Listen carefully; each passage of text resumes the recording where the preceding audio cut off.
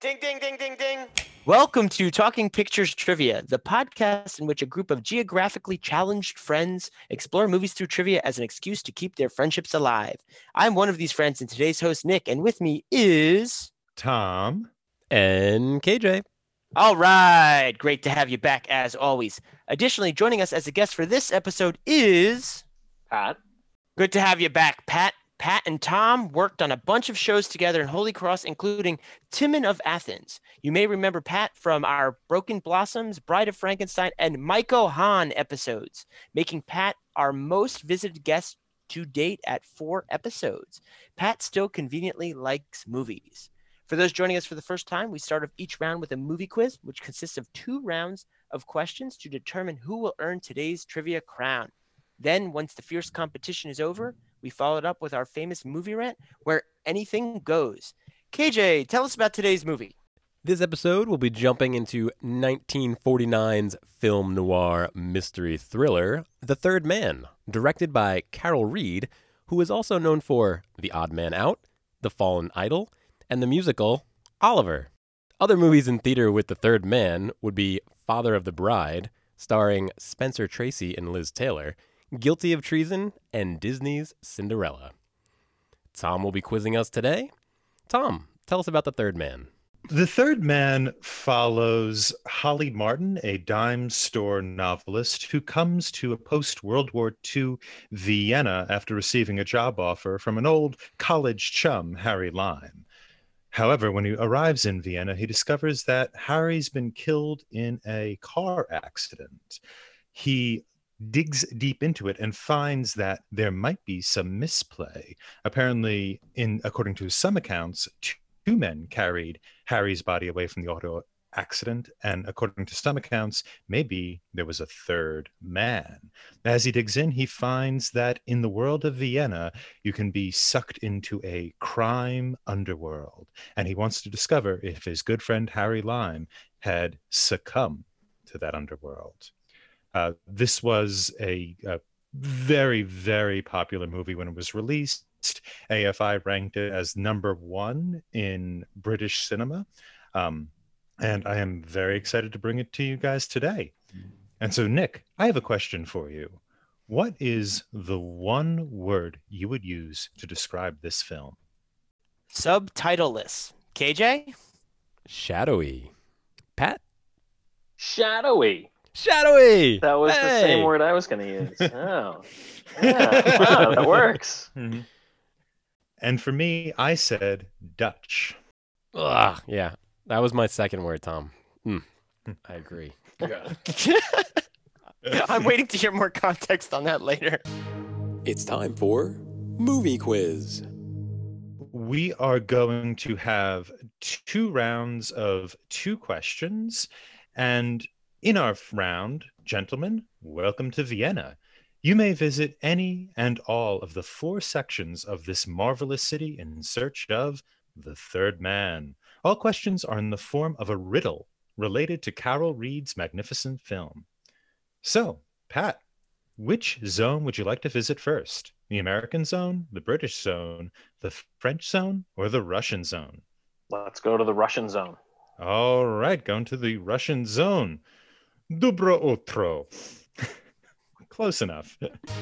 It's time for question 1. Here is the riddle. My music is measured, but never by the meter. Any hints? I could give you a hint. It is a what? Locked in? I mean, I guess I'll say locked in. Locked in.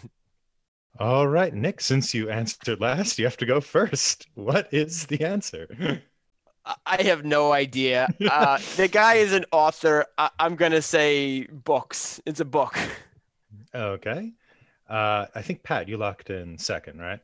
I did, yeah. I was going to go with, I'm not sure if this is what you're going for, but I was going to go with the zither. Going with the zither. Okay. And KJ?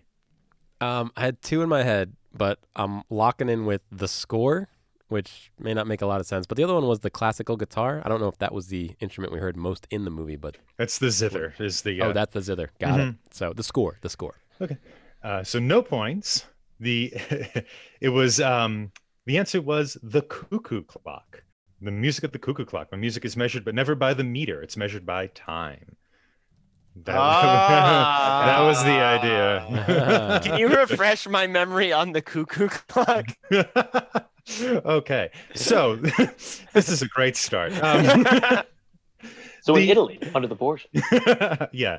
So what I'm referencing is probably the most famous speech in this play, which is Harry Lime, Orson Welles' character, as they're leaving the great Ferris wheel, mentions that, talks about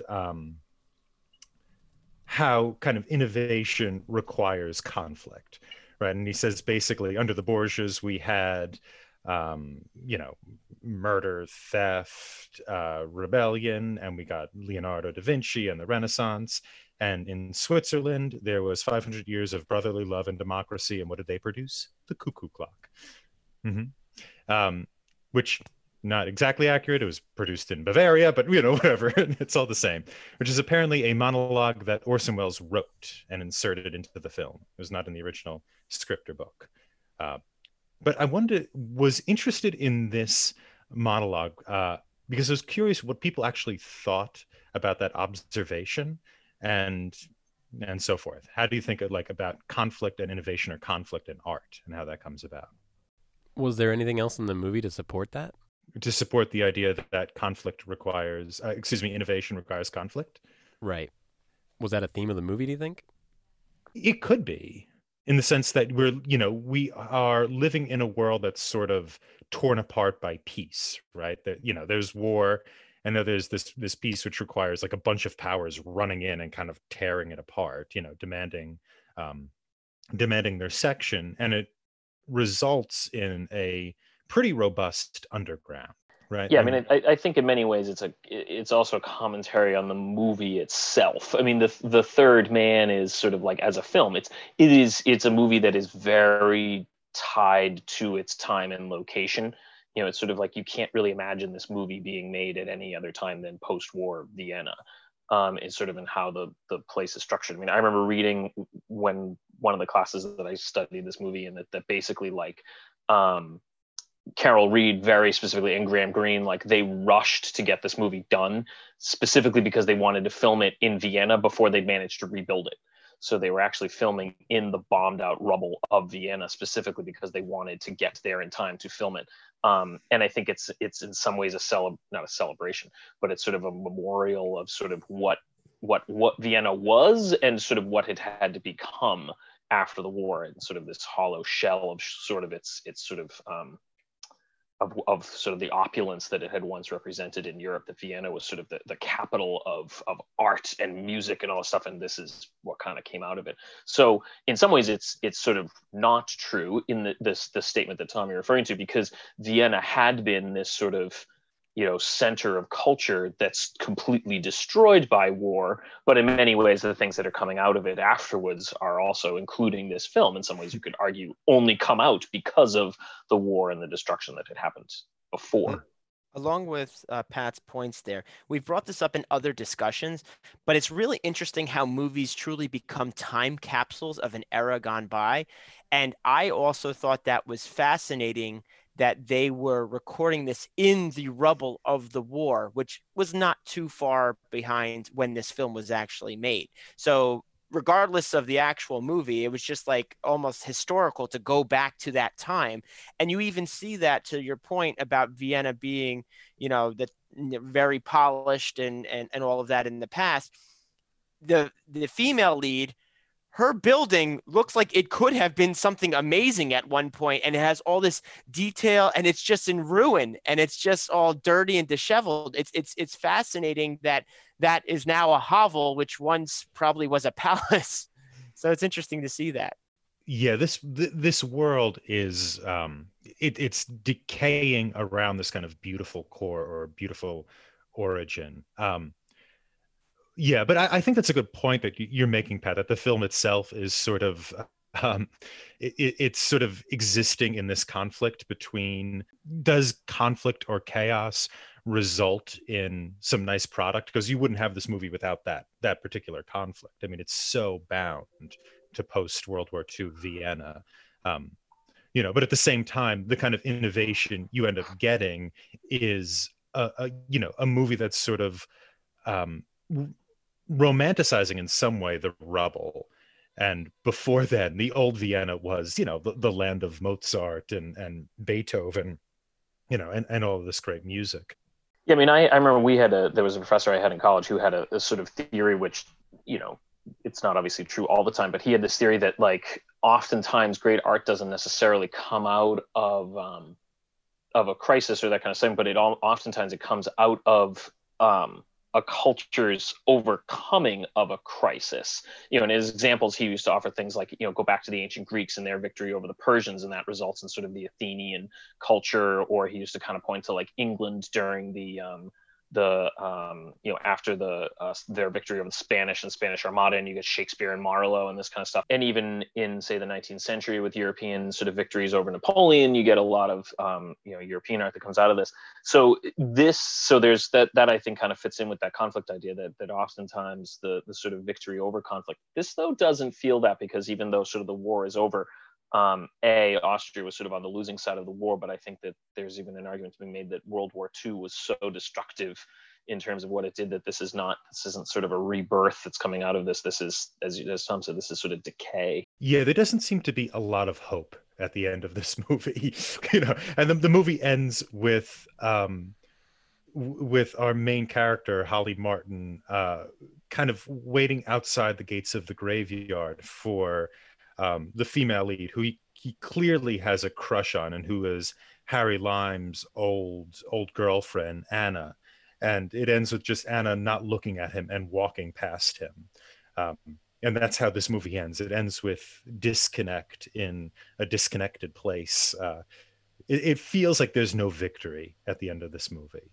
And I think that's a kind of a big part of,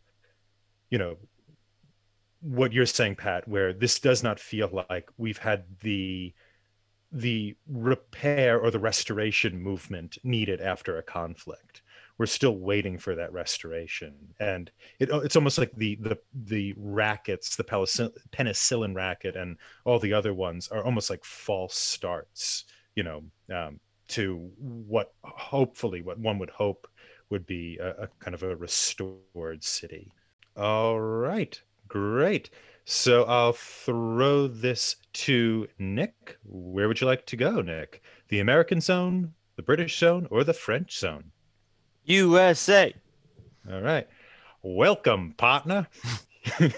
Howdy. Howdy. Why not? Here's the riddle. It's time for question 2. Too long to be holy, too evergreen to be leafless, too lowbrow for a lecture. And this riddle answers the question, who? It's locked in. Locked in. Locked in. All right, KJ, since you locked in last, you have to go first. What do you got? I'm going to go with Anna Schmidt. Okay, thank you. Pat, I think you locked in second. I'm going to go with Holly. Yep. Okay. And Nick, what do you have? Let's mix it up. I'm going with Harry Lime. All right. And the points go to Pat. Yes, the too long to be holy. Holly is Holly instead of Holy. Holly, the holly tree. It's an evergreen tree.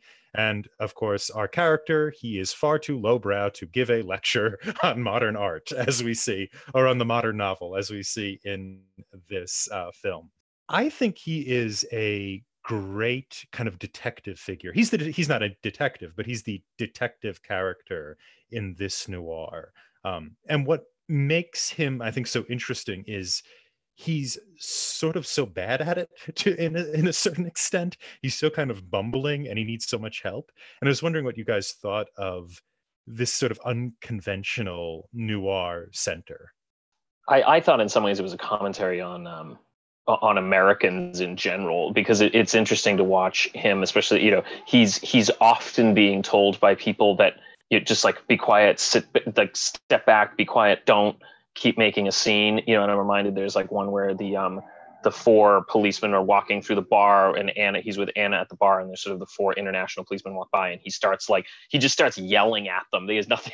He doesn't even need to do anything, and he starts causing trouble. And I think a lot of these, I think the idea that you get is that a lot of these guys, these Europeans are trying to keep their heads down and just not cause a scene, not cause trouble, just avoid everything as much as they can.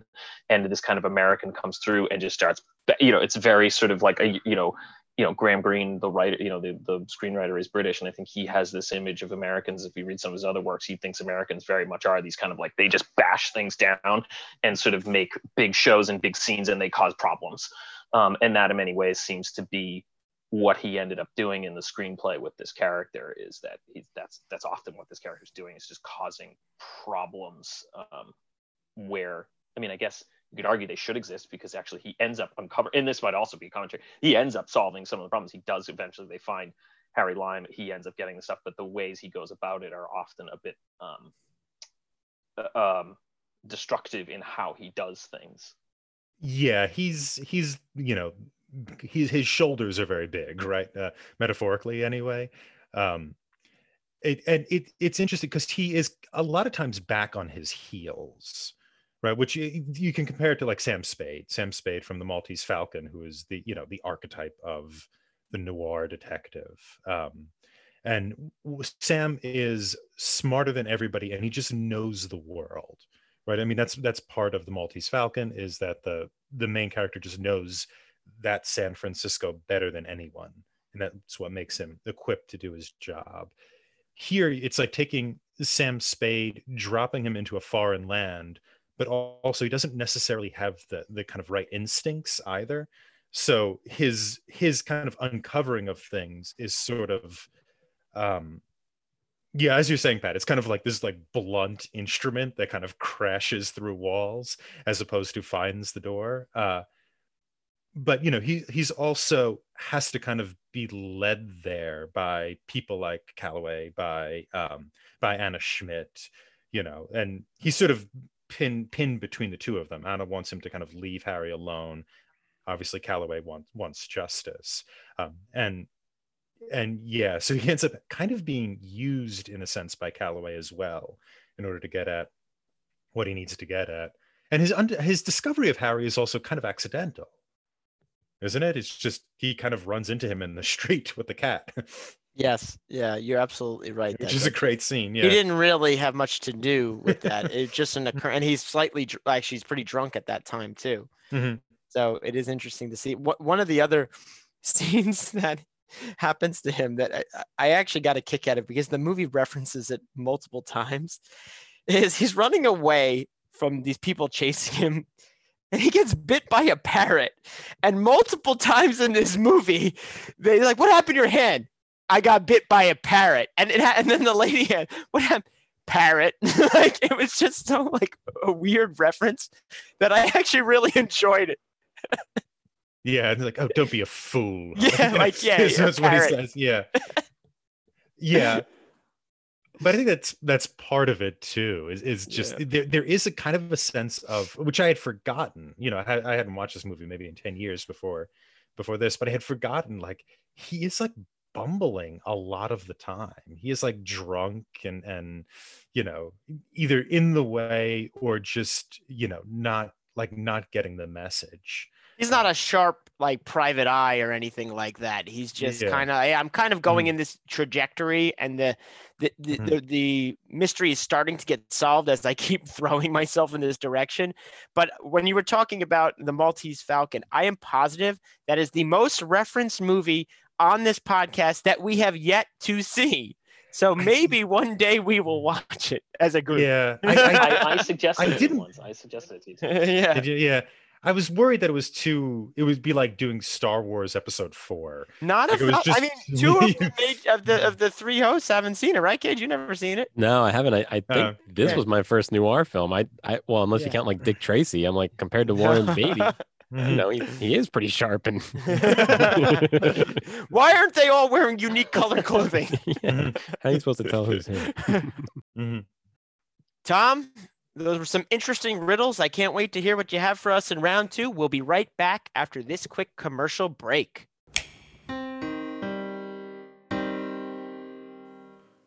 Talking Pictures Trivia Theater presents a screaming lapel pin production, The Jane of My Youth, a coming-of-age story of young love, read by me, Tom. Chapter 11. Finale. For a moment within the apocalypse, the world froze. Michael stepped forward and looked down the mountain he was standing on at the bloodied town below. In the far distance, beyond the great, blood-covered penguin charging towards him, he could see a dog licking the hand of what appeared to be a dead body. The dog licked for a time, then laid his head on the chest of the dead person, keeping still. Across the street from where he lay, an apartment building burned. Bodies streamed out the front door. Bodies fell from balconies, the fire illuminating the dog. Michael could see he was licking his owner's face. The image unfroze time. "Mom, we have to do something," he yelled to Jill. "This is the worship ground of the goddess Phoenix. There has to be something here we can use." I don't know. I think we might just be too late." "Wait," Jane said, stepping forward. "Dr. Mabusa and I found something." "What?" he yelled.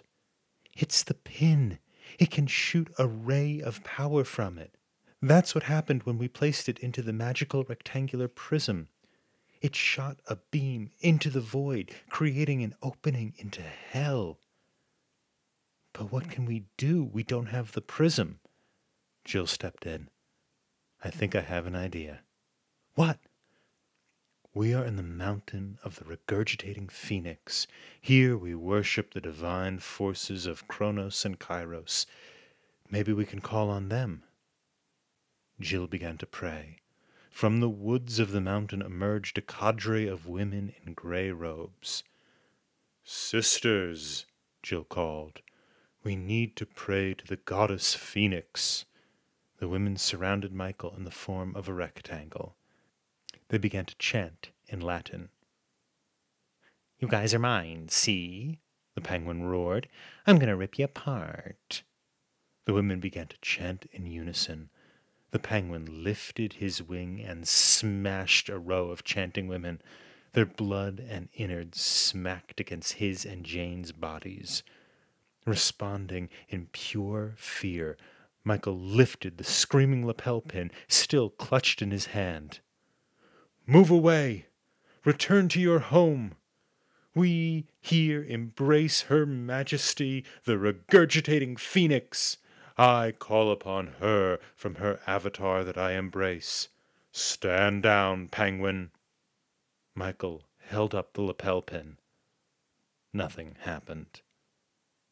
"Oh, you have the pen, see? Well, my goodness, that has no power without the rectangular prism. Let Kronos reign." The penguin lifted the wing, ready to finally destroy Michael. Suddenly, Jane ran forward, putting her arms around Michael's head. "The pin, the box, they're just stand-ins for the people who fight in their name. Be the pin, and I will be the box." They both closed their eyes and kissed. Jane's body glowed with the power of the rectangular prism, and the power passed from Jane through Michael and burst through the pin. A tremendous scream echoed from the mouth of the phoenix as a bright ray shot out of its mouth and hit the penguin. "Oh no, see? You found love. Only love combined with a magnificent screaming lapel pin can defeat me. No!" The penguin's body heated with the power of the pin and suddenly exploded. Thousands of gallons of blood rose in the air and began to rain down on the city, washing bodies out from the street. Hundreds of tons of penguin guts dropped from the sky, crushing cars, homes, and an oblivious jogger. Jane and Michael broke apart. The pin dimmed. The scream stopped. "My God, you did it, Jane." "No, Michael. We did it." Jill stood up and approached them. "The job isn't over yet. The opening between the worlds still exists. In order to close it, we We need to restore the balance between Chronos and Kairos, the subjective and the objective. All life is ruled by the balance of those forces of reality. But what should we do? You need to walk to the edge of the cliff and jump. If your faith is true, you shall rise in the air and become the constellation of Chronos and Kairos. But Mom, if I do this, we won't see each other again. I know, son. But when I look into the sky at night, in a world safe from the great and terrible penguin, I will be comforted to see you looking down upon me. Michael hugged his mother. Okay, Mom. Well, I'll see you real soon then. Tears welled up in his eyes. He grabbed Jane's hand. Together they ran and leaped off the cliff. Their bodies hit the ground, and they died instantly, obviously, but their souls rose into the air and transformed together into the shape of a phoenix and a penguin, Chronos and Kairos, objective time and the subjective moment, forces in balance. When they did, the dead resurrected, standing up, the blood dried in the street. The pile of discarded limbs crawled and kicked their way back to their possessors and magically reattached themselves. The owner of the dog sat up and petted his good boy. The only bodies that remained were those exploded corpses of Jane and Michael. Jill looked up at the great image of her savior floating in the air. That's my boy. All hail the regurgitating phoenix and her prophet Lionel the duck. And so, Jane and Michael went into the void between the worlds, as constellations of stars do when they finally pass from this reality. And they waited, and they waited, concealed in the darkness, first determined to protect the earth, but after a while finding themselves controlled by the eternal loneliness of the roles that had forever consumed them. This has been a Talking Pictures Theater presentation of a Screaming Lapel Pin production. The Jane of My Youth, a coming-of-age story of young love. This week, Screaming Lapel Pins has on sale the Asthmatic Mongoose.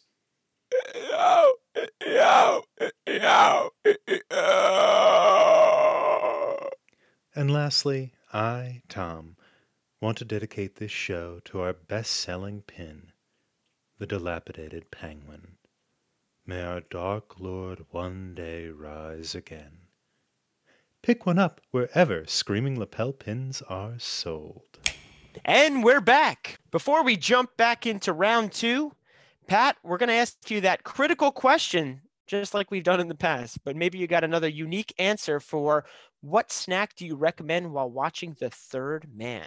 So I would just say this to me is like, this is a popcorn movie. This is a classic, entertaining film. Like I would just, if I'm having a snack, it's popcorn. Like I'm not doing anything crazy. I'm not going anything out of the way. This is just like, this is a popcorn movie to me. It's a classic.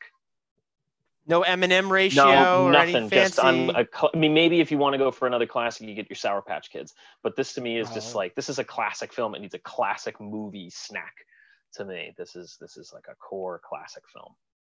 Are we putting butter on this, or what are we doing? Sure, of course. I don't think you can have it with butter, you know.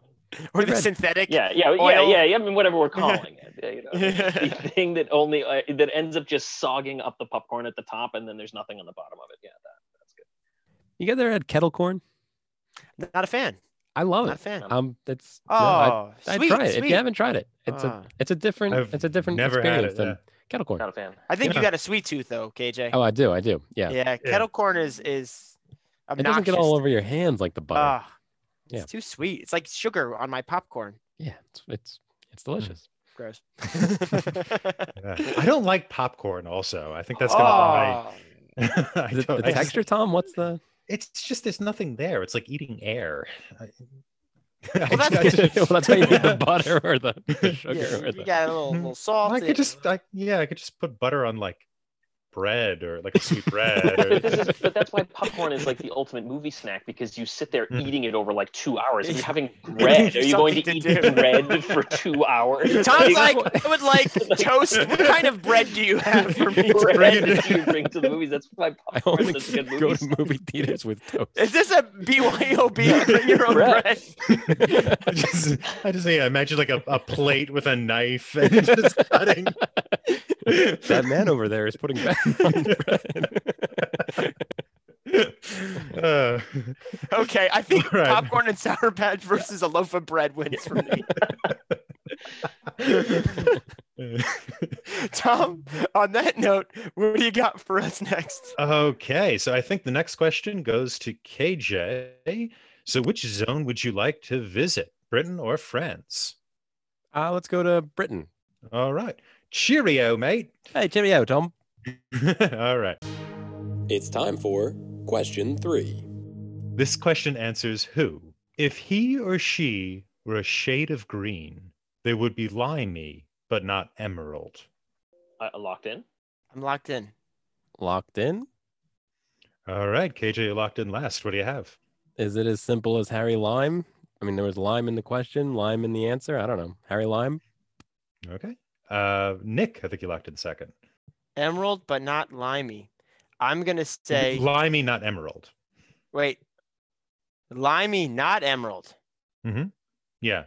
Oh, that changes everything. He or she would be limey, but not emerald.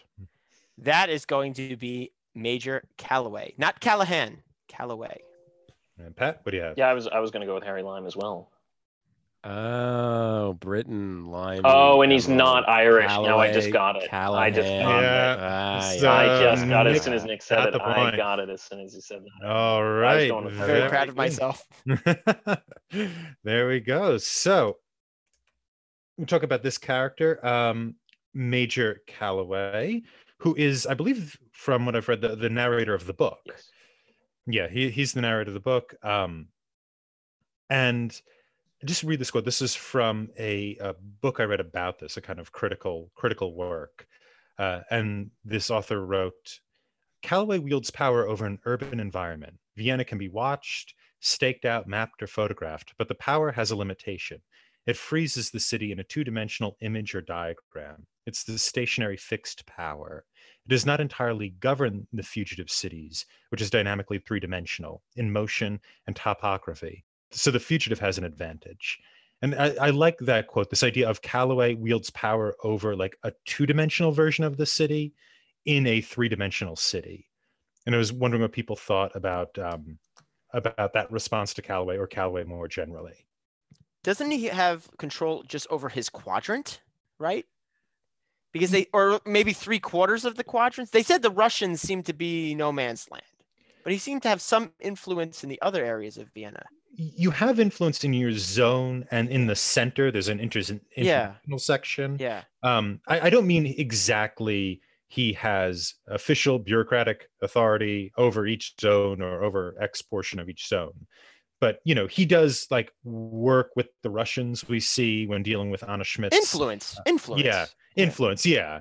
And so, but he still is the face, the figure of authority in a world that's kind of structured on escape or maybe quiet rebellion against that authority. And so I was wondering what people thought about that kind of power dynamic going on in the feature. He seems to be well respected by everybody, right? Nobody insults him, or, you know, they everybody will talk to him. Everybody will work with him for his part. Mm-hmm. I mean, Holly doesn't really like him very much, but that's, you know, he actually openly disrespects him. But I think that's more, and I mean, maybe this gets to your point a little bit, Tom. I mean, the idea, I mean, part of the reason why Holly likes Harry so much is because, you know, Holly is in many ways actually a pretty straight-laced guy, but, you know, and obviously Harry is not and never has been. And he sort of likes that rebellious side of Harry, which is why he so much does not like Calloway. And I mean, and I think that's certainly true.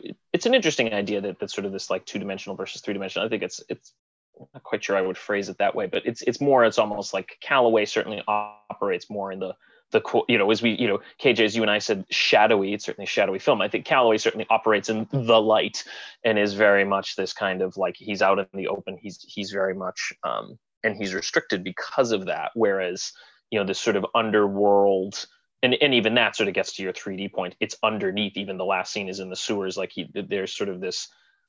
If he's operating on the surface, there's a whole other side of the city and the other world that he has to operate within. And I think that's part of the issues that he has throughout the film, is that he has more trouble because he has to operate on the surface. He has to operate in the light. That's sort of his role. Whereas a lot of the stuff, and why Holly is partially effective, is because, he's not restricted in any way in sort of what he does or how he goes about it. Now, regarding the relationship between Holly and Major Calloway, I think you're both right at different parts of the movie. So I think that Holly learns to respect Major Calloway maybe towards the end, but they butt heads a lot along the way. Like even when they're going away from the actual burial of Harry Lime, they're cordial. They may not be best friends. They're not going to have a buddy a comedy movie spinoff, but I think there is something that kind of grew together throughout the whole movie.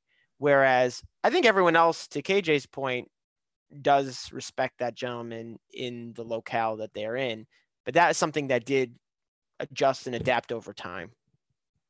Yeah, well, the reason for his Holly's adventure, Holly and Calloway's eventual coming together, is that Holly doesn't really understand what's actually happening. He doesn't understand where he is, and that Harry Lime is not like selling watches or tires from a car. He's on the black market. He's selling penicillin that's being watered down and causing like children to be injured, right, and die. And he just, once he's exposed to that, and once he learns exactly what Harry Lime is doing, then he's kind of on board. And that seems to be, I think, why we end up liking Calloway, is he understands that this is a lawless city, and you're not going to stop that from happening. We shouldn't pick up Anna Schmidt, right? Like, let's leave her alone. However, let's stop the guy who is putting children in the hospital, right? There are certain kind of there are reasons why you go into the sewer, and there's reasons why you don't go into the sewer. Going after somebody like Harry Lime is a reason to go into the sewer. You don't do that because a woman is trying to avoid her Czechoslovakian citizenship so she doesn't get sucked up by the USSR. Right. And I think he ends up being kind of, even though he's like the official authority, he becomes a really good arbiter between the kind of open city that is Vienna and the hope for restriction that are these different governmental agencies that are attempting to divide it up.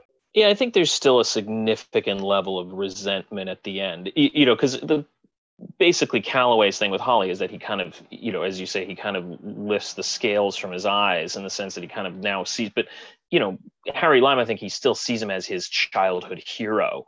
And so he's still certainly resentful. And maybe that's the point here, is that, yes, he respects him, but he certainly is resentful of him and doesn't like him because sort of he's ruined his sort of fantasy of this, guy that, he's sort of idolized growing up. And he's sort of, I think to your point, he's sort of ruined what was, a great part of his life, I think is sort of how Holly sees it. The perfect scene to represent that is after Calloway says, "Oh yeah, I'll take you to the airport. I just got to stop here for 5 minutes." And then he shows them all the kids who are like dying and injured. And then they're in the car ride and he's like, Holly's pretty much says, "Fine, like, okay, you have it your way. We'll do something about this," like begrudgingly. So I think that perfectly exemplifies, even though he knows what this guy's trying to accomplish, he doesn't quite like it at that point. Yeah, reminds me, I saw this one time in one of the things I've read about this movie over the years, is there's a scene where something happened where Carol Reed was out with a bunch of his like friends when this movie was sort of premiering in like whatever 1949. And he said like everybody in the crowd was like all, like, oh, that movie was great, and everyone sort of enjoyed it. And he said a couple of his friends were sort of like very quiet and sort of didn't. And he was like, did you guys not like it? And they said something along the lines of, they were like, well, we were in Vienna after the war, and they were like, we worked in a hospital and we sold penicillin on the black market. They're like, we were actually people who we sold it to the black market people. And then he goes, we didn't really think about what they probably did with it afterwards. And he's like, and now he goes, these guys are suddenly like, this movie actually kind of just showed us what we might have done. And so in many ways it reminds me of this sort of like that sort of a real life example of like what happened to this character of, yeah, you might not, but suddenly you realize that something you've done or somebody you've idolized or anything like that is suddenly this like has a darker side to it. Yeah, I read that story too. There's also there was also a big case that occurred in 46 where it was German army people who had managed to stay in Vienna by selling fake penicillin and had made, I think, like $130,000 doing it, or the equivalent of that today. And yeah, but I read that story too about like two people, Carol Reed's friends were like, oh my God, that was us. So yeah, apparently. Whoops. Yeah. So I guess it's this idea of like, you don't like the person who takes the scales off your eyes, right? You're never going to really bond with that person. Yeah. And I guess it's kind of like the Autumn movie, right? I mean, the bad guy gets punished in the end, but there is no reconciliation for any of these people.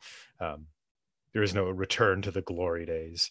So going into the final question, we have Nick with 2 points, Pat with 1, and KJ with 0. This last question is worth 3 points, and we're in the French zone. So bonjour. The question is who? It's time for question 4. A song at Christmas, a place to study, a narrator's first name. Locked in. Locked in? Locked in. Okay. So since you locked in last, Pat, what do you have? Yeah, I don't know. Anna Schmidt? I have no idea. Why not? KJ, what do you have? Yeah, I have no idea. Is it Harry Lime? Oh, Harry Lime. Harry Lime. That is a good carol. Oh, I know that one. Nick, what do you have? I have the director, Carol Reed. And Nick, you got it. The guy who's narrating at the beginning is Carol Reed. So it's Carol is a Christmas carol. A carol is also a study carol, and his first name. I want to talk a little bit about the style of this movie. My word at the beginning here was Dutch, like Dutch angle, because everything is on a tilt and everything is, yeah, exactly, is to the side. For our audience who obviously can't see this, KJ has tilted his computer in celebration of this film. And I was wondering what you guys thought of the style of the film and the way it was put forward. The lighting was amazing. Shadowy, perhaps? It was shadowy. It was. The shadows were cool. I mean, the lighting was great. The Dutch angles were annoying. I don't know, frustrating, distracting. What did you guys think about the Dutch angles? Why? I don't know why somebody would do that once, let alone more than once. I think the tripod was broken, so that's just what. I'm glad it broke at the same angle every scene. Yeah, but I mean, the idea of like the Dutch angle is something is askew, right, or something is off, and so that's kind of this world. This is a world that is kind of sliding or off center, and yeah, that's what the angle represents. And it's also kind of like the morality of the characters is sort of tilted. The kind of policing system is tilted or off, and the perspective of the central character, not only in terms of he's trying to solve a mystery and he doesn't know what the mystery is at the beginning, but his perception of even what the type of mystery he's looking at is off or changed. He's not actually looking for the murderer of Harry Lime. He ends up looking for Harry Lime, the man himself. And so yeah, that's what I think that the Dutch angles are representing, or why they're useful. I had no problem with that or the shadowiness of this movie.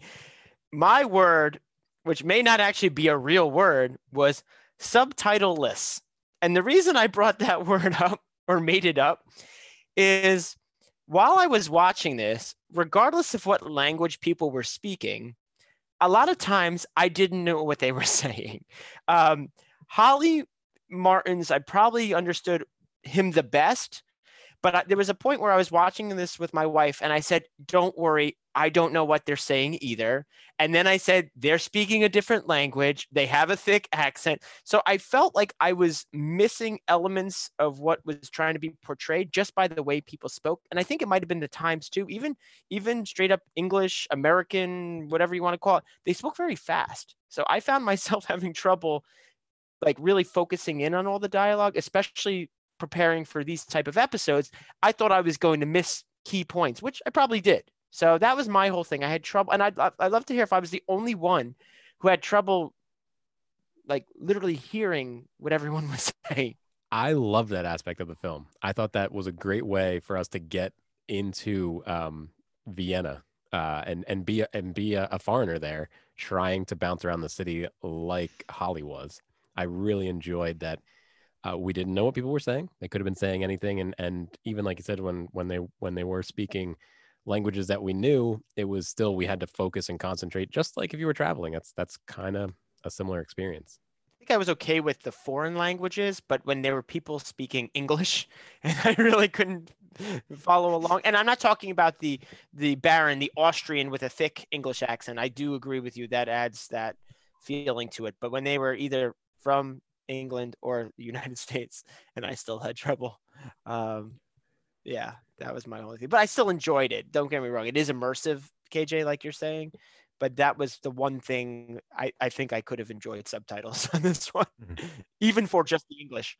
Yeah, I definitely think with the foreign language one that's obviously very intentional. That, especially with like, the scene we have like the little kid kind of yelling at him and all this stuff, which is like, you're supposed to be that you're figuring it out what they're saying as, Yep. The other characters are translating it for you.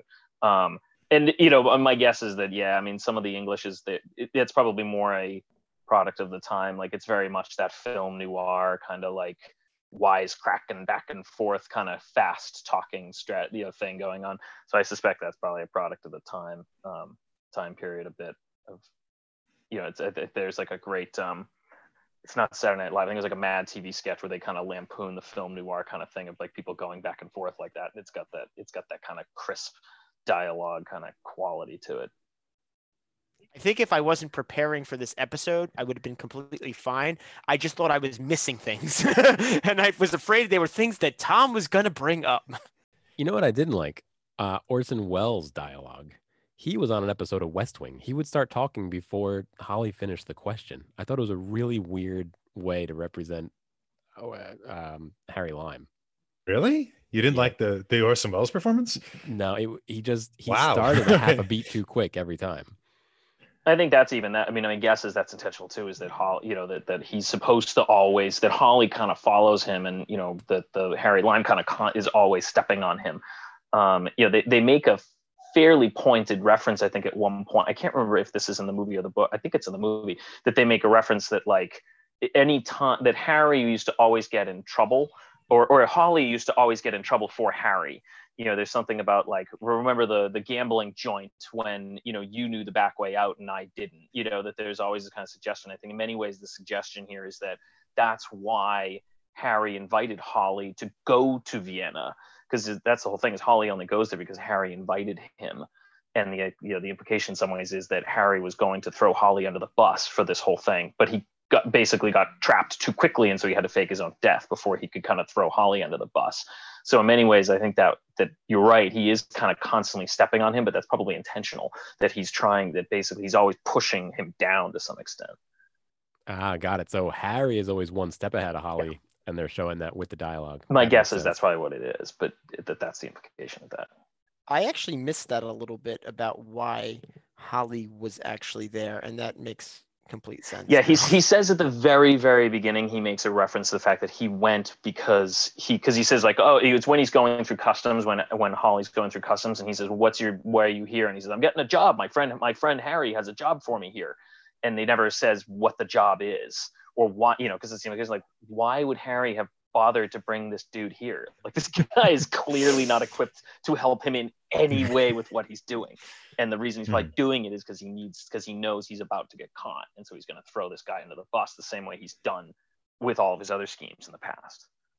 And he discards people when they're no longer needed. So even his girlfriend, she still had hope. She was still in love with her. And he's the one who framed her to get the scent off of him. Yeah, he's remarkably good at using people and getting rid of them. And like the orderly is another one who he got the penicillin from, who becomes his dead body. Yeah, but I'm actually I sort of love that performance, and it's one of those things where I think Orson Welles treated it about as serious. He treated it less seriously than we probably treat this podcast.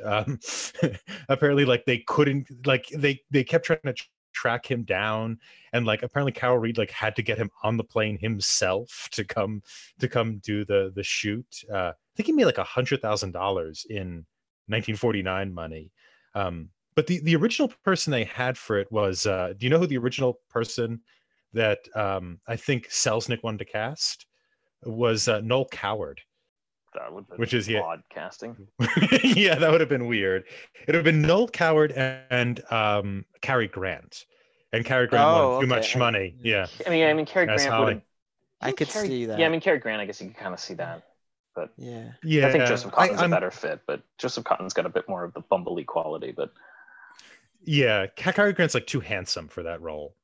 You don't like Joseph Cotton? You don't think he's a handsome man? he's all right. Nothing a Dutch angle can fix, A little shadowy. Yeah. I think the irony there is Cary Grant replaced Joseph Cotton originated the Philadelphia Story on Broadway. And then Cary Grant took that role over for the film. So there's a little, exchange later on. So what do you guys think about the score? Enjoyed it. I enjoyed we it. have to bring that up. I love that really score. I love it too. I watched it with my girlfriend, and she was like, by the end of the movie, she's like, what is the point of this? Why can they get a second instrument to accomplish it? But we end up having like a discussion about that, because to me, I think I just associate that zither sound with this movie. So to me, it sounds like Eastern Europe or, Austria, more or less. But to her, it sounded much more kind of like French gypsy. And there is a sort of sound of, if you've ever heard of like Django Reinhardt music or anything like that, there is this kind of French gypsy sound to it. And I'm guessing that it's kind of, it's like a little it sounds like a little boozy. It's a little, I don't want to say off center or off tilt, but it's the Dutch sound. It's slippery, but it's slippery. It's slippery. Yeah, it's slippery. Mm-hmm. Isn't it more of like an amalgamation though? Because like they're in kind of an uncharted territory with these quadrants and all this, and it just, what would it fit if you had something tied to just like something's British sounding or French sounding, or this? It's kind of like an in-betweener, just like, hey, that's what this music is. KJ, yeah. What was your opinion? Because we all seem to enjoy it, and you're smiling, so I don't think you had the same opinion. No, I enjoyed it, and I listened to it. Otherwise, it sounded great, but I don't think it fit the movie. It sounded, the instrument might have fit the movie, but the melody was something out of like Curb Your Enthusiasm, or maybe the Little Rascals even. So the whole time I was just waiting for like half punchlines at the end of all these scenes where pretty serious things are happening, but like it was. I think like that's actually worked. Yeah, I don't know. Yeah, Roxanne had the same response. She had the exact same response. She's like, "This is supposed to be serious. Why is this music this kind of somewhat major?" It belongs in a comedy. Yeah, I think it worked. I agree with Nick and Pat. I really like that. I don't know why it worked, but it did. I mean, because I love that. I actually have that. I have that playlist on my Spotify. Like, I actually listen to this soundtrack independently of this film because I like that soundtrack so much.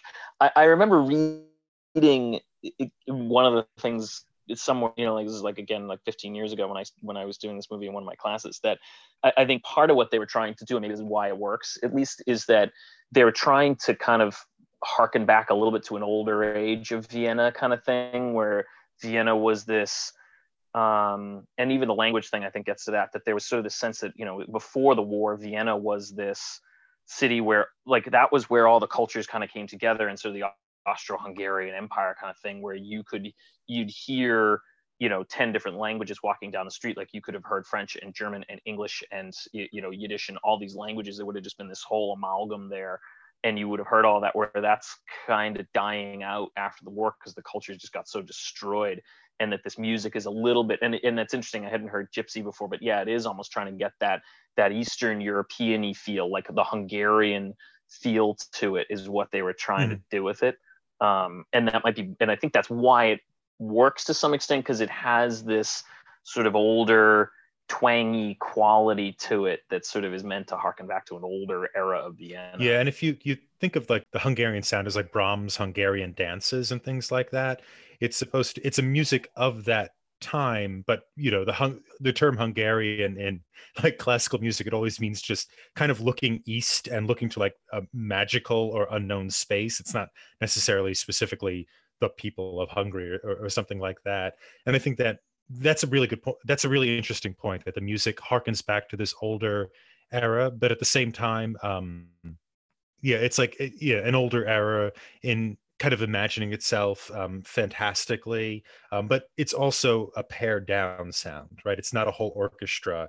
It's not accompanied by violins. It's this old sound reduced to this one instrument, and a wonderful instrument, and it's a great sound, but it's not a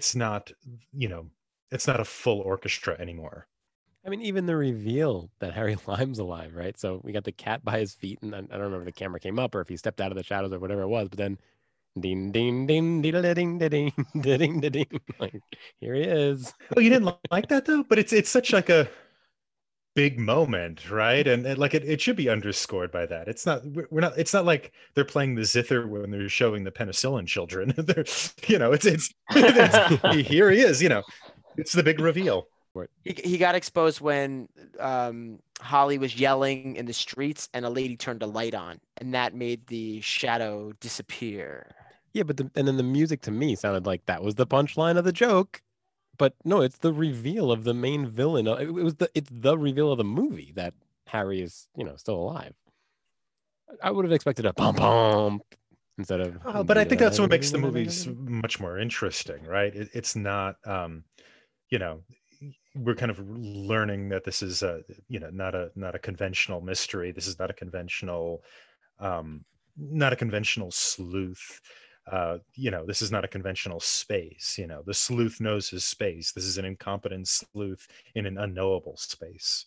Maybe KJ wants some like Halloween synthesizer action going on. Dun, dun, dun, dun. Yeah, I guess my only other sleuth experience is the upright cat Marlowe. So maybe I'm just at a disadvantage that these overturns of these tropes are lost on me because I gotta watch more movies. KJ's noir experience is our advertisement for upright cats.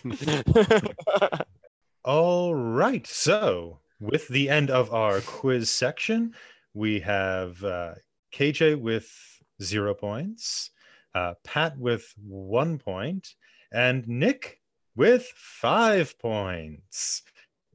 Congratulations, Nick, for a stunning victory. I didn't know what I was doing in round 1, but finally figured out in round 2.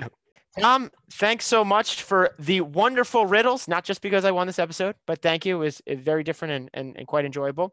And we'll be right back after this quick commercial break for Movie Rants. Have an idea for an ad? Is it a fake product? We'll air it. Send us an audio clip of your fake ad, and after it goes through our rigorous and strict reviewing process, we'll fit it into an episode. Don't have an idea for an ad? Make one anyway and send it to fakeads@talkingpicturestrivia.com or call 201-467-8679 and leave a voicemail of your ad. You'd sound really good on radio. This ad requesting fake ads is a real ad requesting you to send us fake ads. Seriously, send us your fake ads. And we're back. It's time for Movie Rant. So I think KJ is going to disagree with this, but my favorite part of this movie is the Orson Welles performance, even though it doesn't come in until, what would you say, about 65 minutes into the film. However, I think that's what people, at least I as a kid when I first saw this, took away from the movie, was this, kind of grand, smooth performance that he gives. And I'm really surprised, KJ, that you didn't like it. That You don't like the music, and the You didn't like music, the music, which I love too. So yeah, what can we say about Orson Welles in this film? Well, what I'll say is, for some reason in my brain, this is a first watch for me, and I've seen Orson Welles and other things, but for some reason I have the older, heftier Orson Welles in my brain. So when they did the reveal and he was clean shaven and not as big as I thought he was going to be, it kind of messed with my mind a little bit, but it makes sense at when this was made in his career. But it just was funny to me that I had a different vision in my mind of what Orson Welles was going to look like. I think most of my Orson Welles experience is the brain from Pinky and the Brain. So I think I also need to, I think I was woefully unprepared for this movie. So he felt like a West Wing character to me. You guys ever seen West Wing? I've never seen it. I only walk through the room when it's on, but it's and they walk through the room in West Wing, right? Constantly. I'll take the Dutch angles over that constantly moving camera in West Wing. It never stops. The dialogue never stops. They just keep going and saying and almost interrupting each other each time. And again, this just kind of reminded me of that. So what about the performance really stuck in your mind, Tom? I think he is having so much damn fun in the role, even in the reveal when we first see him. The light comes on and he's caught, but he has just this smirk on his face. once the cat comes over and once Holly sees him anyway, and he just seems to be glorifying, gloating in being able to kind of pull this off. Right, because it's this movie that he got a ton of money to do, and he didn't particularly work hard at it. He just kind of did it, and he did put in that monologue about the cuckoo clock. That was his contribution, and I think he worked on the lighting a little bit, but mostly got a ton of money at a point in his career when he's broke. And so he just kind of floats into Vienna and makes a ton of money with a smirk on his face, giving this easy performance and then drifting off. It's kind of like the history mirrors the fiction at this point. He's just living as Harry Lime, even in his own career, albeit not killing children, but as far as we know.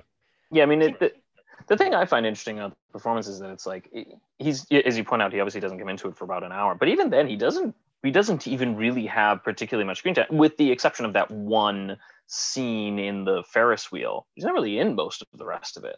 Even when he's there, he doesn't really talk very much or do very much. So it is in many ways, it's a whole, his fame in the film is really based on that one scene. And it is it's got a lot of sort of substance in that one scene, but I guess I wouldn't necessarily call it my favorite part of the movie. But I do think it's certainly one of the most famous parts of the movie. That scene is certainly extremely famous and probably the most famous thing in the movie. But I think there's a lot of other really fun parts of it than just that one scene. But it's certainly probably one of his most iconic performances, I guess. Even though he's barely in it. It's got that sort of Anthony Hopkins in Silence of the Lambs, where he's barely in the movie, and yet it's probably one of the the performances that they're most famous for. Talking about scenes that Orson Welles was in, Tom mentioned this earlier, that Orson Welles, I don't know if you said all his dialogue, but he did write all his dialogue. And the other thing that he gets credited with the idea was at the end when he's shot and he's trying to get out of the sewer through the grate with his fingers through the grate.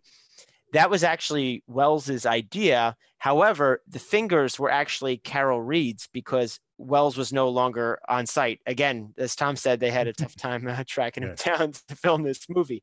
And I think that is a very iconic part of this film, the fingertips trying to escape. He can get out of everything, but this is the one time he's still stuck in his prison there, and it will be his final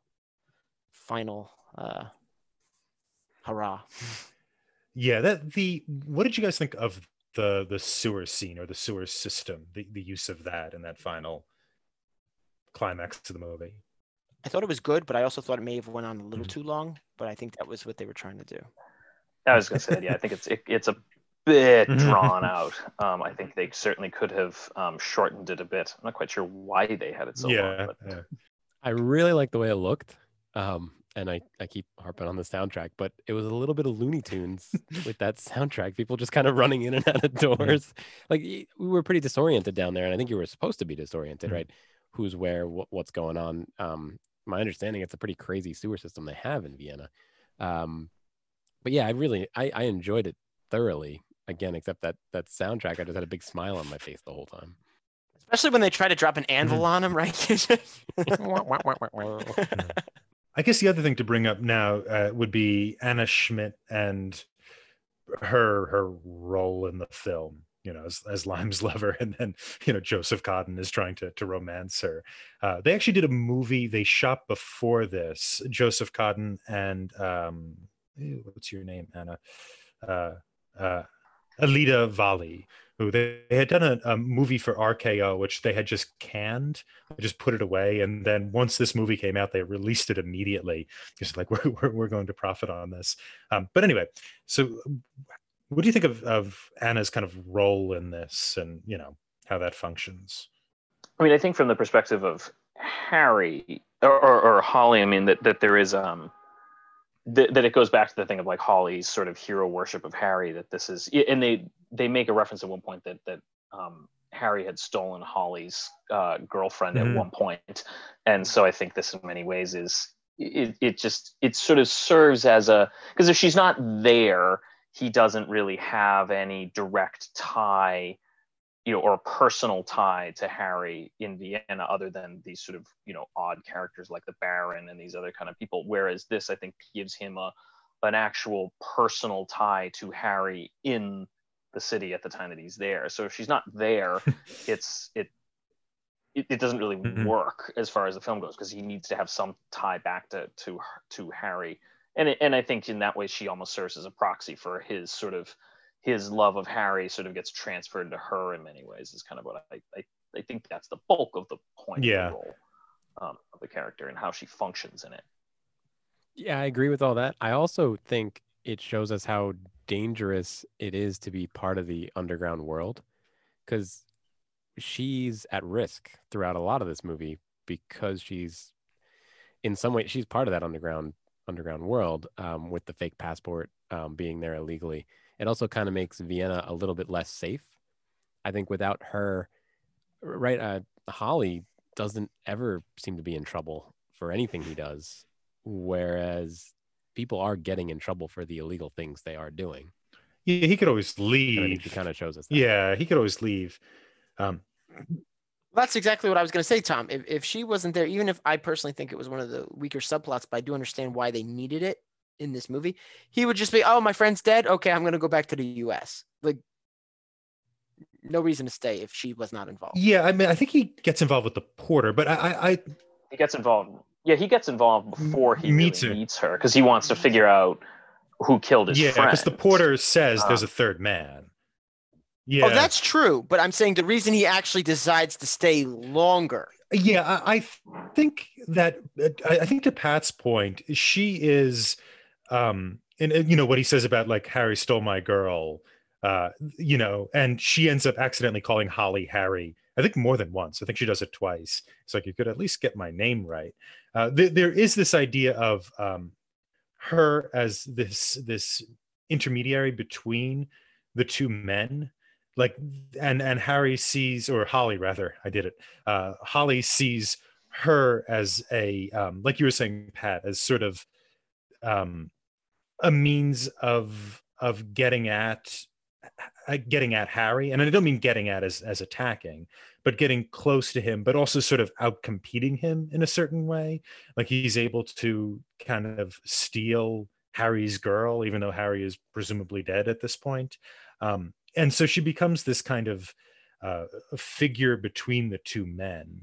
And, that's that's kind of interesting because she pushes against that role, right? And her whole thing is she ends up rejecting Holly over and over again, right? She rejects him because he is betraying Harry, and that carries over until the end when she ultimately rejects him, when she just walks away from him.